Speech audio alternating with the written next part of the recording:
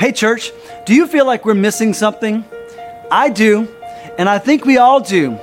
After an overwhelming year of fear concerning COVID-19, a political news environment that's toxic, and racial tensions that still need healing, so many of us just want it to get better. And I, for one, really want to reclaim my life. I want to reclaim the feeling that nothing's missing and nothing's broken. I want to reclaim civility in our national discourse. I want to reclaim our love for all people, regardless of their history, their heritage, or the color of their skin. I also believe that the only way to reclaim our lives is to reclaim our faith. Our faith in God is the compass that will guide us back to the life we're looking for. Our faith in God is what changes everything for the better.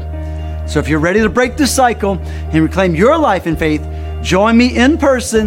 That's right, I'm preaching live this Father's Day, June 20th, as we begin to reclaim our faith together. Now today, we're honored to have one of my closest friends sharing God's Word with you. It's our first time to have Pastor Rich Mungavin preaching here at One Hope. Rich and his wife Jackie lead Anthem Church in Durban, South Africa, and also lead the Domino Foundation that serves, feeds, and ministers to those in need. He was supposed to be here last year in person, but with all the travel restrictions being a challenge, I wanted you still to hear from him because they're one of our dear missions partners. I also believe you'll be encouraged by his passion for Jesus. So open your hearts wide for Pastor Rich Mungavin. Hello, One Hope Church. We are Richard and Jackie Mungavin, and we live in Durban, South Africa. I'm not sure if you know where that is, but on the other end of the world to you. And we are so grateful that today we get to share in the day with you as you enjoy your services as One Hope Church. We lead a church called Anthem, which is based in the city of Durban. It's 120 years old. She is beautiful. She is still counting for Jesus. And we count it an absolute privilege to play the role we do as the lead pastors here. Yeah, we so wish that we could be with you in person today. We love Josh and Amber, and they have been with us in Durban. This is our family and our home, and they've been here and met all of them, and we've enjoyed some fun time together. And so one day, hopefully soon, we will get to meet you in person as well. We're so grateful for partnership. The Domino Foundation is an organization that we run out of Anthem that works into poverty-stricken areas. It just helps with those that have found themselves in an orphan state. It helps with education where there's very little taking place. It helps in the anti-human trafficking environment. And it's a great privilege to be able to be involved in this work. But you, One Hope, have partnered with us, and we are so grateful. At the end of last year, you were able to give a financial gift towards the work. Yes. And so we are grateful that across the seas, we can be in a bigger story than what our own local community looks like. Yeah, we are so grateful. And now I'm going to hand over to Rich, and he's going to be sharing the Word of God with you today. And seeing as you don't know him, I thought I would take a few seconds just to let you know that as his wife, I can commend him to you. I can promise you that he is a man that will lay down his life for his own bride. But not only that, he is a man who I know would lay down his life, his name, for the sake of the bride, for the sake of the Church of Jesus. And so you can trust him today as he serves you in this capacity. And again, until we meet face to face, we love you and we look forward to that day. Let's dive into the scriptures together. Well, One Hope, I have been so looking forward to this day when I can come to be with you and just to share a word that's on my heart for you guys. As Jax and I have just already been able to say, we love your pastors, Josh and Amber. We love One Hope, and we love partnering in the gospel together.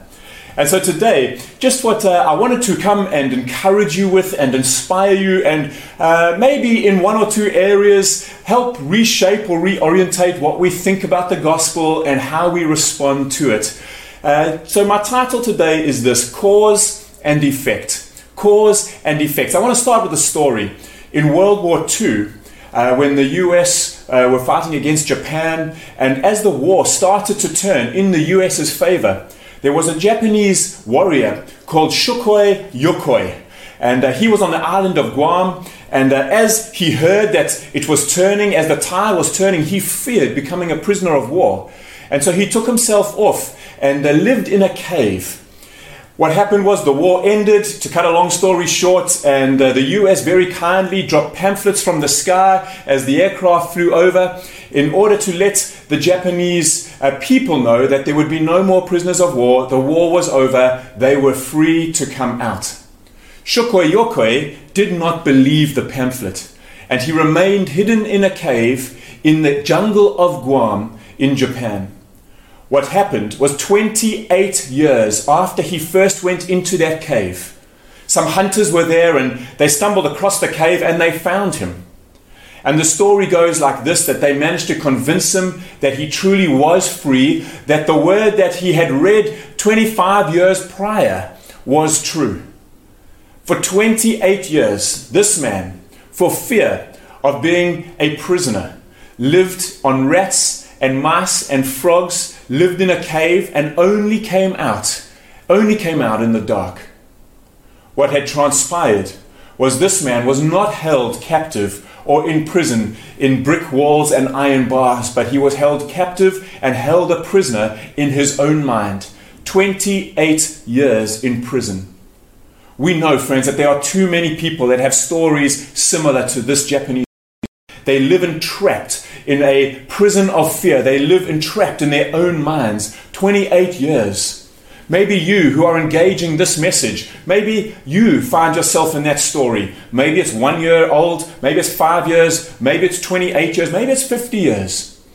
I want to tell you today about this remarkable God that we serve through his son Jesus Christ. I want to tell you about cause and effect. Shokoi Yokoi, the cause was fear of being a prisoner. The effect was he was a prisoner for 28 years, only coming out in the dark.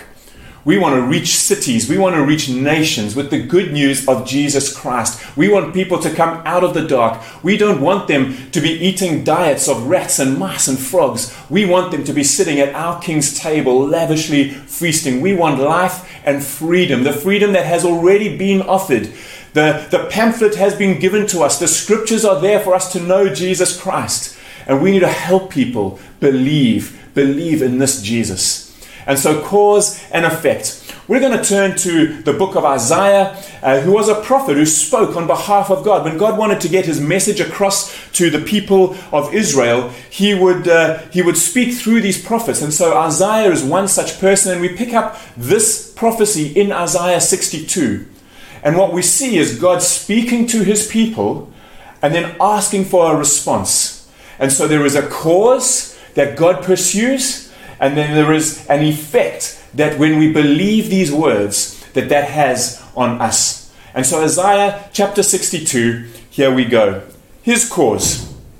We read in verse 1. For Zion's sake, I will not keep silent, and for Jerusalem's sake, I will not be quiet, until her righteousness goes forth as brightness, and her salvation as a burning torch. Isaiah 62 verse 1. And so the first thing that we see here is that God pursues us. His cause causes him to pursue us. Now, I'm not sure what games you played when you were growing up. We have a game here in South Africa called Kissing Catches. Maybe it's not the most holy of games, but I remember when we were young, boys and girls would play it, and the idea would be that one person was responsible for coming to catch you, and you had to run away, otherwise you would be kissed. And so there were moments, I do have to confess a little bit of my past life, there were moments when there were some very beautiful young ladies, and when it was their turn to be on, I did not try very hard to run away from them. In fact, I tried to be caught by them. But then, as we all know, sometimes one of our guy mates was on, and you better make sure that you were not caught by him, because that was just ugly. And so you made sure you ran away. This is the story that kind of comes to mind when I read this. For Zion's sake, I, being God, will not keep silent. I will not be quiet. This is God's pursuing of us. He's running after us. And I think what we tend to do from time to time is we tend to treat him as that guy we don't want to be kissed by. And so we make every effort to not be caught by him. When in actual fact, The gospel says this, that God is beautiful. He is merciful. He is kind. That's the person we want to be caught by. And so maybe if we could just slow down just a little bit, that when he pursues us, we would allow ourselves to be caught by him. And so just in this cause and effect, we're going to be looking at three things of God's movement towards us and his cause towards us, and then the effect that that has on us when we appropriate it correctly. But so what we see, Isaiah 62, he pursues us. I want you to know, friends, he is not keeping silent. He is not keeping quiet. Me talking to you today is one of the methods in which he does not keep quiet, telling you of his love. Your pastors, Josh and Amber, keep telling you of his love. We sing about it in our worship. He is always constantly speaking his love for us. Will we hear him today? Then we go on into 62 verse 2, and it says this, the nations shall see your righteousness and all the kings your glory, and you shall be called by a new name that the mouth of the Lord will give. I absolutely love this story. I love this cause of God to rename us, to give us a name. I have some friends who weren't friends 20 years ago. In our city in Durban, their names are synonymous with illegal activity. 20 years ago, they were involved in some stuff they shouldn't have been involved in. They got caught, had some prison time. There they met Jesus, I'm very glad to say. So their lives today don't look like their lives 20 years ago. But I do know this, that every time they've applied for jobs, when people read their name on the CV, they just can't seem to escape it. Right there, it's a block on their future. And so because of their past, they're unable to walk into their future. Their name is synonymous with illegal activities. What God says here is actually, I'm going to call you by a new name that the mouth of the Lord will give. Not your friends who call you kind of rude nicknames. Not your teachers, if you're at school, who maybe label you. We're not talking about that. We're talking about God naming us. I'm so grateful that when we come to God, he pursues us, and when he catches us, when we allow him to catch us and kiss us, if I can use that story, and he renames us, what he does is he says, actually, I can separate you from the sin of your past. I'm separating you from the sin. Yes, there is redemption and restoration, and your story forms part of a redemptive future, but I'm no longer holding you to your past. You are renamed. And so when your name comes up on the CV, it is not associated with the illegal, the rebellion, the sin. It is associated with your future. It's associated to what I'm calling you to, because I'm not keeping silent. I'm not keeping quiet. I am pursuing you, and I am renaming you. He then goes on in verses 3 and 4, and he says, you shall be a crown of beauty in the hand of the Lord, and a royal diadem in the hand of your God. You shall no more be termed forsaken, and your land shall no more be termed desolate. But you shall be called, my delight is in her. This is quite significant, friends. So God not only pursues us and renames us, he also redefines us for our future. He redefines us. He calls out the purposes of our future, the purposes for which he created us. And so we see here a crown of beauty in the hand of the Lord. This is a remarkable thing. So when kings and queens of old wanted to display their majesty, display their beauty, they would wear their crown of beauty. When they were sitting in a royal court, exercising their authority, they would wear the royal diadem. And so what God is saying is, you, my friend, who I've pursued and I've renamed for a future, you are the one. You are a crown of beauty. You are the one I want to show off when I want to display my splendor. You're the one that I'm wearing on my head. And when I'm sitting in the courts, you are my authority. The redemptive work I've been able to do in your life gives me credibility. You are the authority here on earth. And so what God is calling out in our future, when he redefines us, when we're no longer held captive to our sin, when we're no longer held as a prisoner of fear in the cave and the darkness, living off of rats and mice and frogs, we are able to be paraded as a crown of beauty, a symbol of beauty of heaven, as well as a symbol of the authority of heaven. So we carry both the beauty and the authority of heaven here on earth. Even as Jesus taught us to pray, let your kingdom come on earth as it is in heaven. Let your will be done on earth as it is in heaven. And he goes on, he says, you shall no more be termed forsaken. Your land shall no more be termed desolate. Maybe you're watching this and you feel this way. I'm not quite sure what COVID has done in the business landscape, in the family landscape where you live. I know for us here, we've had 15 months of lockdown. Businesses have been lost. Families have come unstuck. There are many people who are feeling forsaken right now. There are many people who are feeling like their lives have become desolate.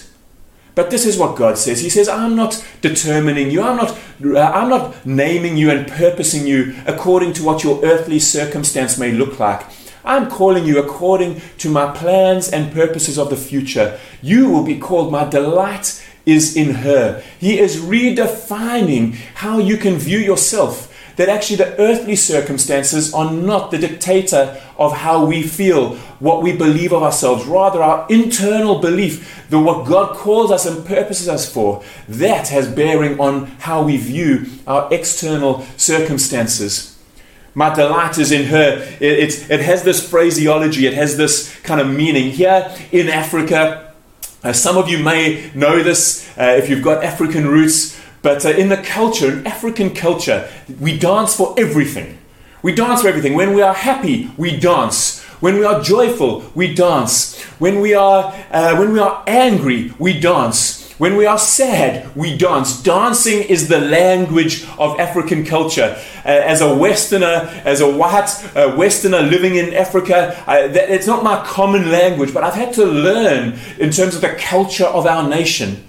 And so God is saying, actually, my delight is in her. That's what it speaks of. I'm dancing over you. I'm dancing over you. And what he's inviting us into is maybe that's not our normal language, as it's not for me, but actually I come into the culture of our land. We come into the culture of the kingdom of God. We come into the culture of God's intention for us as he pursues us. And so this is the story of my delight is in her. My delight is in her. We are both a symbol of the beauty of heaven and the authority of heaven, and we are not dictated to by our external circumstances of forsaken and desolate, but no, our God is delighting, he's dancing over us, and he's inviting us into, he's repurposing us for the kingdom, the culture of the kingdom of God. And so can we dance even in the midst of our frustration and our pain and our brokenness? Can we dance when we are happy and joyful?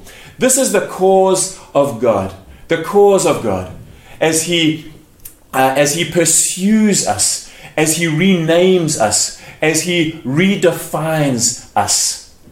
And so now I'm going to turn my attention, and what we're going to do is look at the effect. And now any cause and effect only takes place.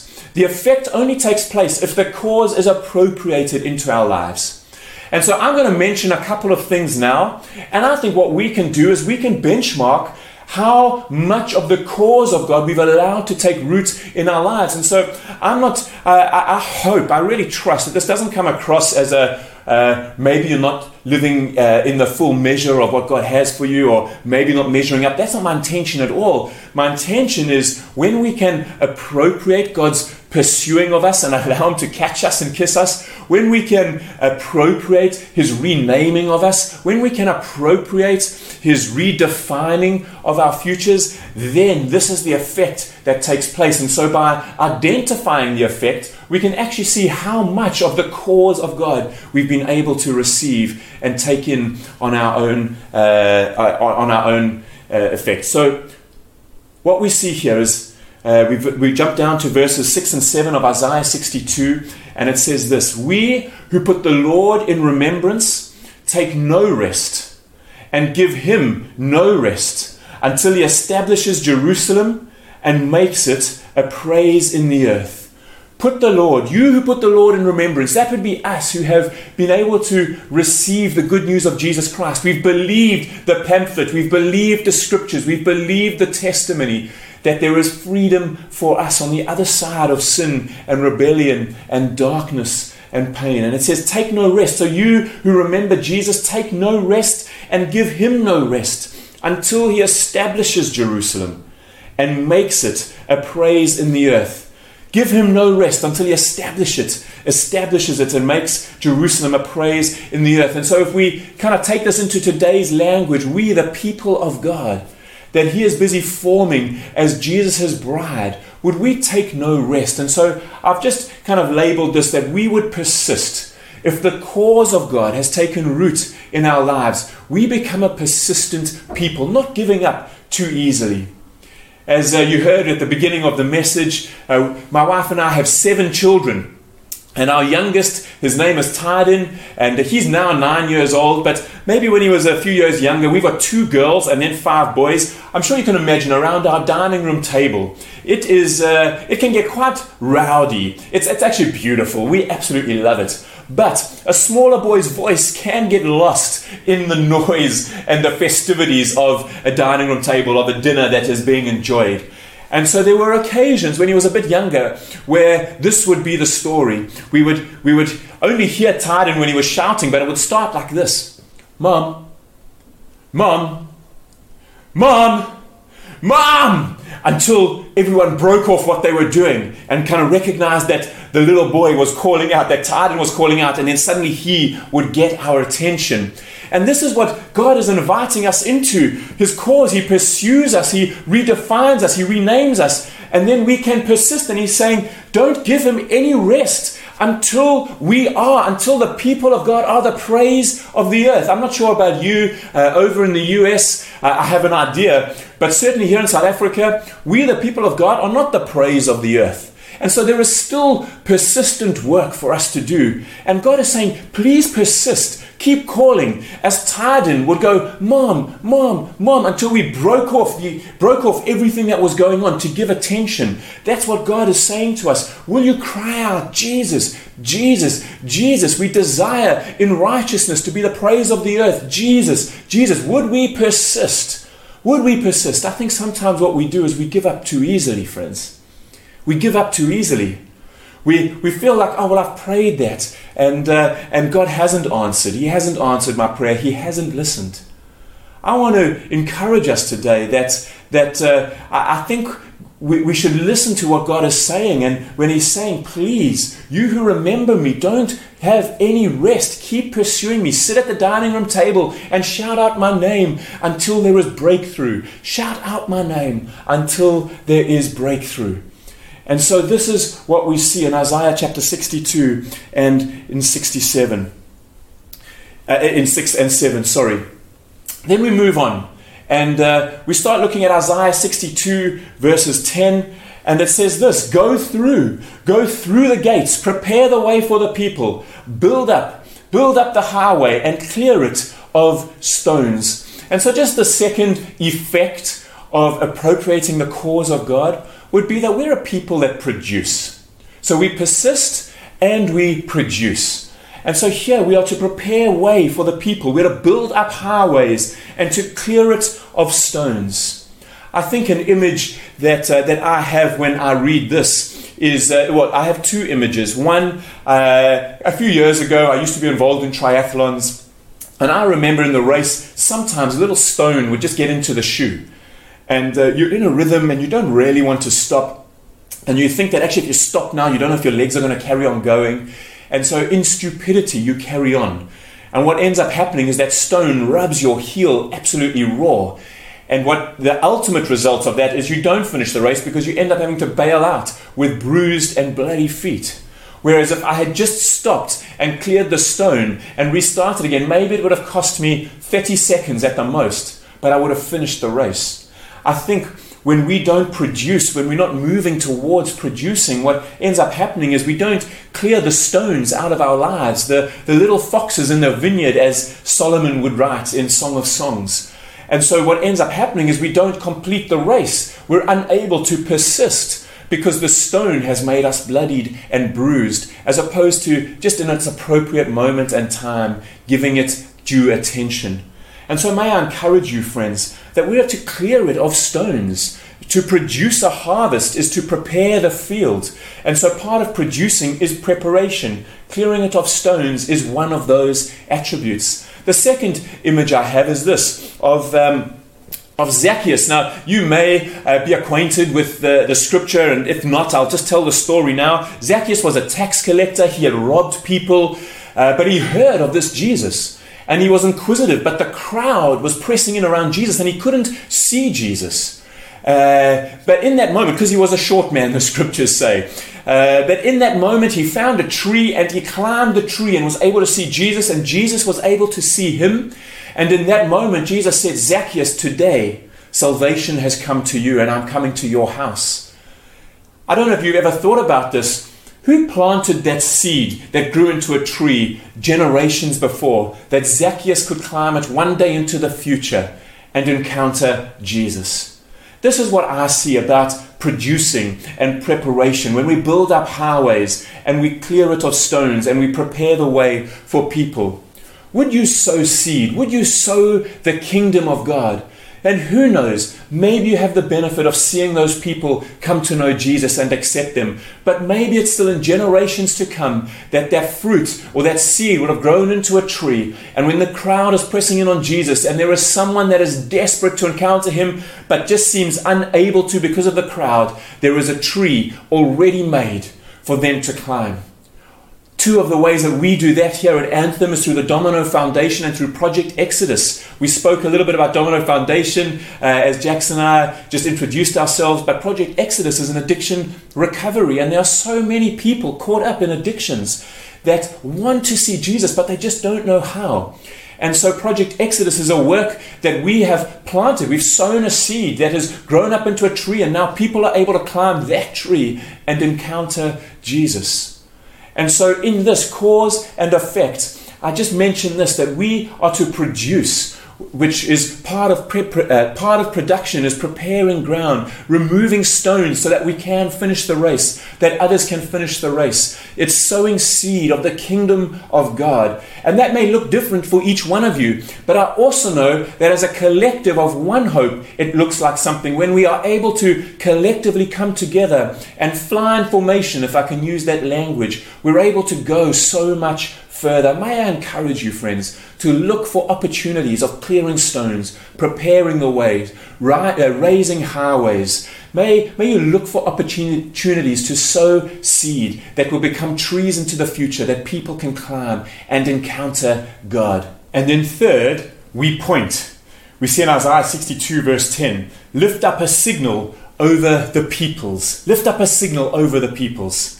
Now, I'm going to ask you a question, and I trust that you would receive it in the way that I mean it. I know when I come to read the scriptures, I always allow them to ask me questions, or I hope to. Let me put it that way. I don't always get that right, but I want the scriptures to be able to read me as opposed to me just reading the scriptures. My intention is that they would be able to minister to me, speak to me, ask me things in my life. Maybe I'm holding on to things of the past which are denying me moving forward into the redefinition that God has for my future. Whatever it may be, but would we allow the scriptures to ask us questions? And so as we read this, lift up a signal over the peoples. This is what I would want to ask of you. That when people come to find you, when they take their cue off of you, where will they land up? Where will they land up? And this is what I mean. I've come to your beautiful nation on several occasions. I absolutely love the US. I love your can-do attitude. Just absolutely do love being there. Driving in Los Angeles is a little bit hairy for a foreigner, but I'm so appreciative of the signs that go above the highways that point in a direction so we can know where we're going. And likewise, our lives, when the cause of God has had its place in us and there is an effect, the effect is that as people take their cue off of us, they would land with Jesus. What I do see often is that if people were to take our cue off of us, they would land in cynicism or being critical. They might land up in marital problems. They might land up in politics that they shouldn't be involved in. They may land up in past and fears and entrapped and imprisoned in their own caves of brokenness and pain and darkness. But the desire of God is that as His cause, as He pursues us, as He renames us, as He redefines us, one of the effects is that we would be able to point people to Jesus. We'd be able to point people in the way that they should go. That if they take their cue, that's where they will land, in the freedom that Jesus Christ has to offer. The beauty of both this cause and the effect, when it's working well, we always know that God's side is always working well. It's our response to Him. The outcome is this: and they shall be called the holy people, the redeemed of the Lord, and you shall be called sought out, a city not forsaken. I absolutely love this. Can you imagine the people of God being the sought out ones? The people of God being the sought out ones. Imagine that politics would turn to the church to find the solution. Imagine education would turn to the church to find the solution. Imagine that parental and marital issues, family issues would turn to the church. Imagine all of society seeking out the wisdom, the beauty, and the authority of heaven, the crown of beauty and the royal diadem. Imagine that, the wisdom of heaven being sought out. That is what happens when the cause and the effect work hand in hand. That's what happens when we receive, when we embrace Jesus Christ. We become the sought out ones. I know, One Hope Church, that you are a sought out people. I love what you get up to, what I get to see on social media and what I get to hear from your pastor, Josh. I am inspired by your story. Maybe you're there in the auditorium today for the first time, or engaging online for the first time, because you are seeking out faith and you've heard that One Hope is a community that you can do that in. That is a true story. Even though I'm across the seas, I want to tell you One Hope is a safe place. One Hope is a place that you can explore your walk towards God. And so with that in mind, if you have never made a decision to put your trust in Jesus, if you've never made a decision to believe what the Word of God says, if I can tie it back to Shukoi Yukoi, when the planes flew over and dropped pamphlets to say you are free, no longer a prisoner. If you've never been able to believe what has been written and what has been spoken, may I encourage you today to put your trust in Jesus Christ. You don't have to know everything. You certainly don't have to be all righteous. It is in our brokenness, in our pain, in the darkness of our cave, in the diet of our rats and mice and frogs, that we're able to come to Jesus and the transaction's able to take place. The forgiveness of our sins and our rebellion. We're no longer tied to the sin of our past, but we are able to be redefined for our future and given a name appropriate, which separates us from our sin as He pursues you. And so if you want to make that decision today, I want to ask us to close our eyes and just bow our heads so that we can make this decision in the privacy of our own hearts, even though we are part of a collective community. And so would you pray after me? Jesus, I thank you that there is forgiveness of sin in you. Thank you that what was my past can no longer define my future when I put my trust into your hands. And so today I make that decision to believe you, Jesus, to turn from my past, to repent, to turn away from my old ways, my rebellion, my sin, hiding out in the cave in the darkness. And I turn to you. And would you, Spirit of God, come upon me now, guaranteeing my future inheritance, but also helping me walk in righteousness from this day forward, unlocking the great future and destiny, the redefinition of my life going forward. Thank you that we can trust in you. In Jesus' name, amen.